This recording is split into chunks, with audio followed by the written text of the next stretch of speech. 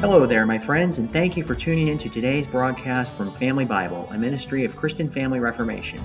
I'm your host, Christian Horseman, and it's my prayer that as you and your family study God's Word together, you'll find this broadcast to be a blessing to your souls and an inspiration to grow in your relationship with the Lord Jesus. So without any further delay, let's get started.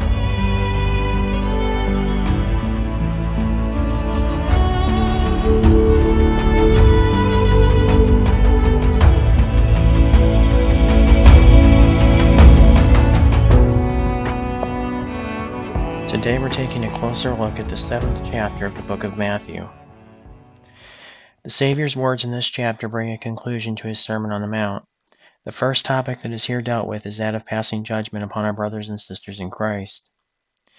In several instances, the gospel contains precepts which, at first sight, appear inconsistent with each other, but after careful comparison they only serve so much the better to enforce the one uniform system of Christian truth. For each passage serves as a counterweight in the interpretation of the other, to prevent us from applying the words of Scripture in any other sense than that which they were designed to bear. Thus, this command that we judge not seems to be at variance with our Lord's instructions to the apostles. If thy brother trespass against thee, go and tell him his fault. It also seems to be opposed to the directions which are given afterwards in this chapter, in verse 20. Wherefore by their fruits ye shall know them. In fact, it even seems inconsistent with the very words which follow. Give not that which is holy unto the dogs, neither cast ye your pearls before swine. For before we obey this precept, we must judge some to be swine and dogs.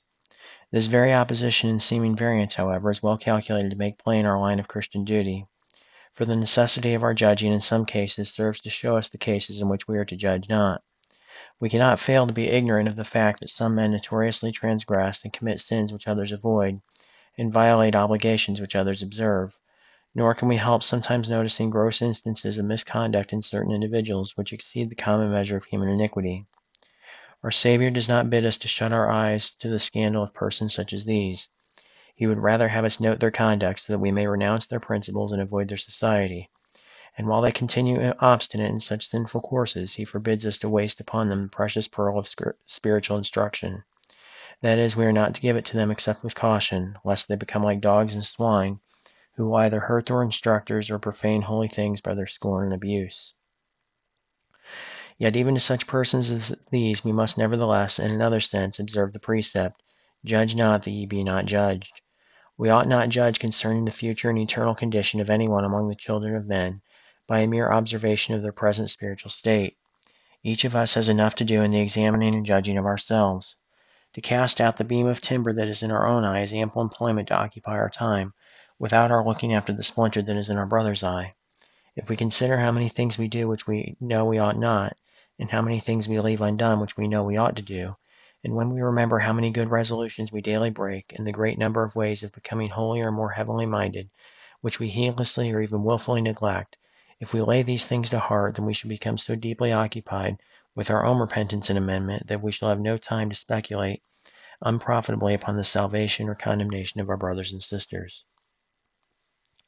Yes, we cannot help beholding the present outward conduct of those around us, but we would do well to observe it in such a way that we are watching for the right opportunity when we may offer them religious exhortation, with hopes that it may do them good.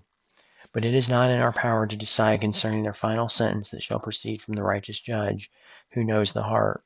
Rather, let us hope, even in the cases of the worst persons we know of, that the Holy Spirit will work within them in such a way that they would find pardon in the atoning blood of the Lord Jesus.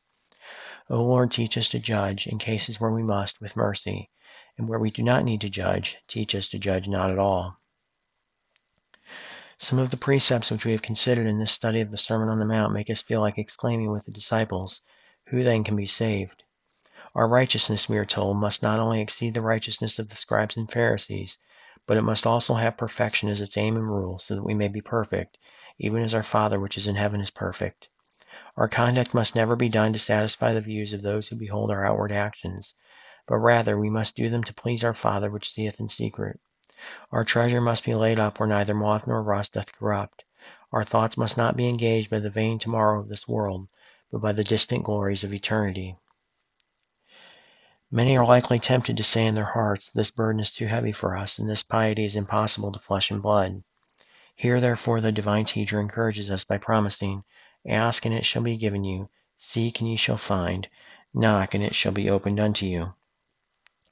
There is one to whom all things are possible, and here we find how we may obtain his help. Let us pray to the Lord for grace, so that our sinful heart may bring forth the fruit of holiness, so that our flesh may be subdued to the Spirit, and so that our corrupt affections may be purified by Jesus' love. Every one that asketh receiveth, and he that seeketh findeth, and to him that knocketh it shall be opened.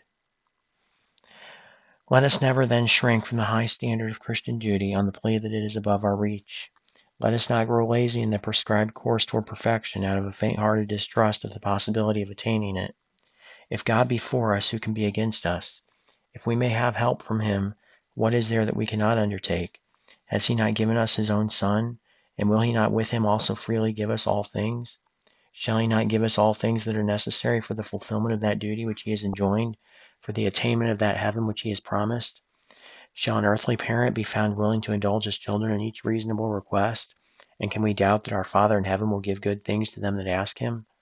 No, indeed. Surely with his aid we may prevail. We may fulfill the law of love to both God and our neighbor.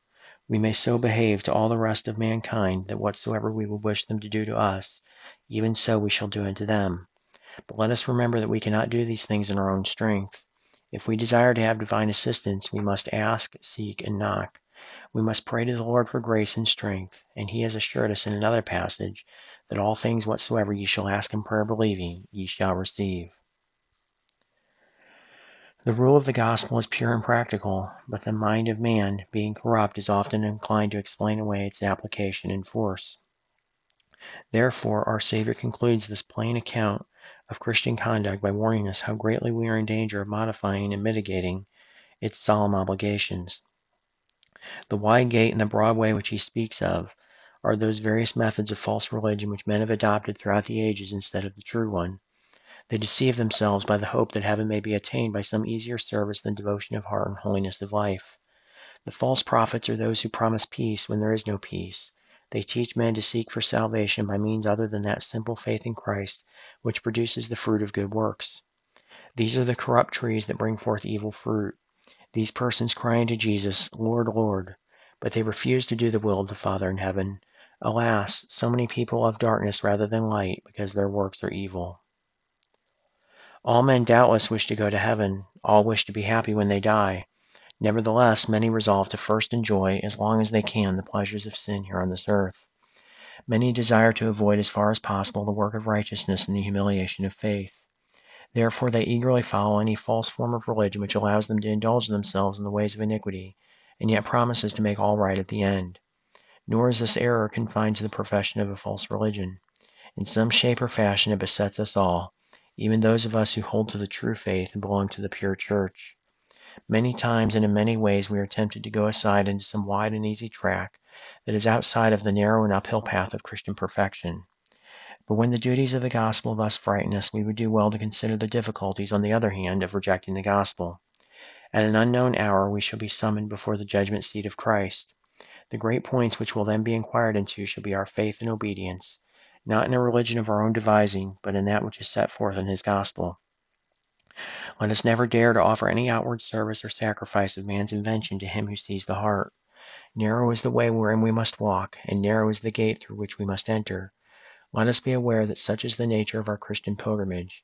May we find the true way that leads into life, and may we be counted, through the merits and mercy of our Savior, to have done the will of our Father in heaven. To hear and also to do these sayings of Christ is the only way to build upon a foundation that will never fail. That foundation is the promise of God, and that rock is Christ himself. We must build all our hopes upon him and his atoning death for our sin, and his covenant which he has sealed for our redemption. And the method by which we build is faith, for it is by faith that we lay hold of the promises, it is by faith that we are justified, and it is by faith that we are admitted into the covenant of grace. The house that is to be raised is holiness of life. It is a heart that is devout, pure, and charitable. It is a spirit that is purposing to be conformed to the will of God in all things. Against that strong house which is thus built up in the soul, and thus firmly founded upon the sufferings of Christ, in vain does the rainstorm of temptation pour. In vain do the floods come and the winds blow, whether they blow from the snares of the world outside of us, or from the violence of the passion of our hearts within us. That house does not fall, for it is founded upon that rock, namely Christ.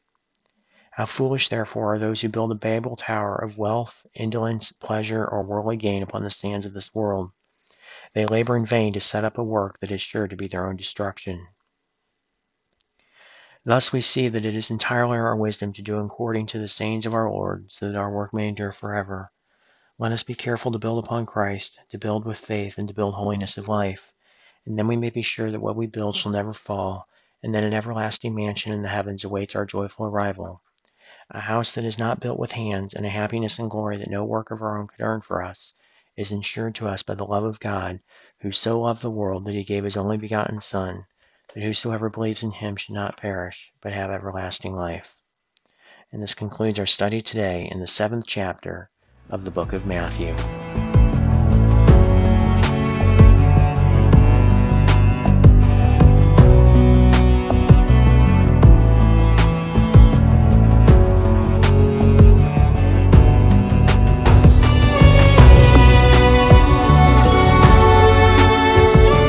Thank you so much, my friends, for tuning in to today's broadcast from Family Bible. I hope you've enjoyed it as much as I have, and I invite you to join me again here tomorrow, Lord willing, and continue experiencing the richness of His precious Word with your family. If you found this resource to be a blessing to you today, please share it with someone you know, and consider taking a moment to leave a comment and tell others what you found edifying. Also, don't forget to like and subscribe on YouTube so you'll never miss a new broadcast. And feel free to visit my website, ChristianFamilyReformation.com, for inspiration and encouragement in your family's walk with the Lord. I'm your host, Christian Horseman, and I want to thank you again for tuning in today. May the Lord inspire you to live life today in light of eternity.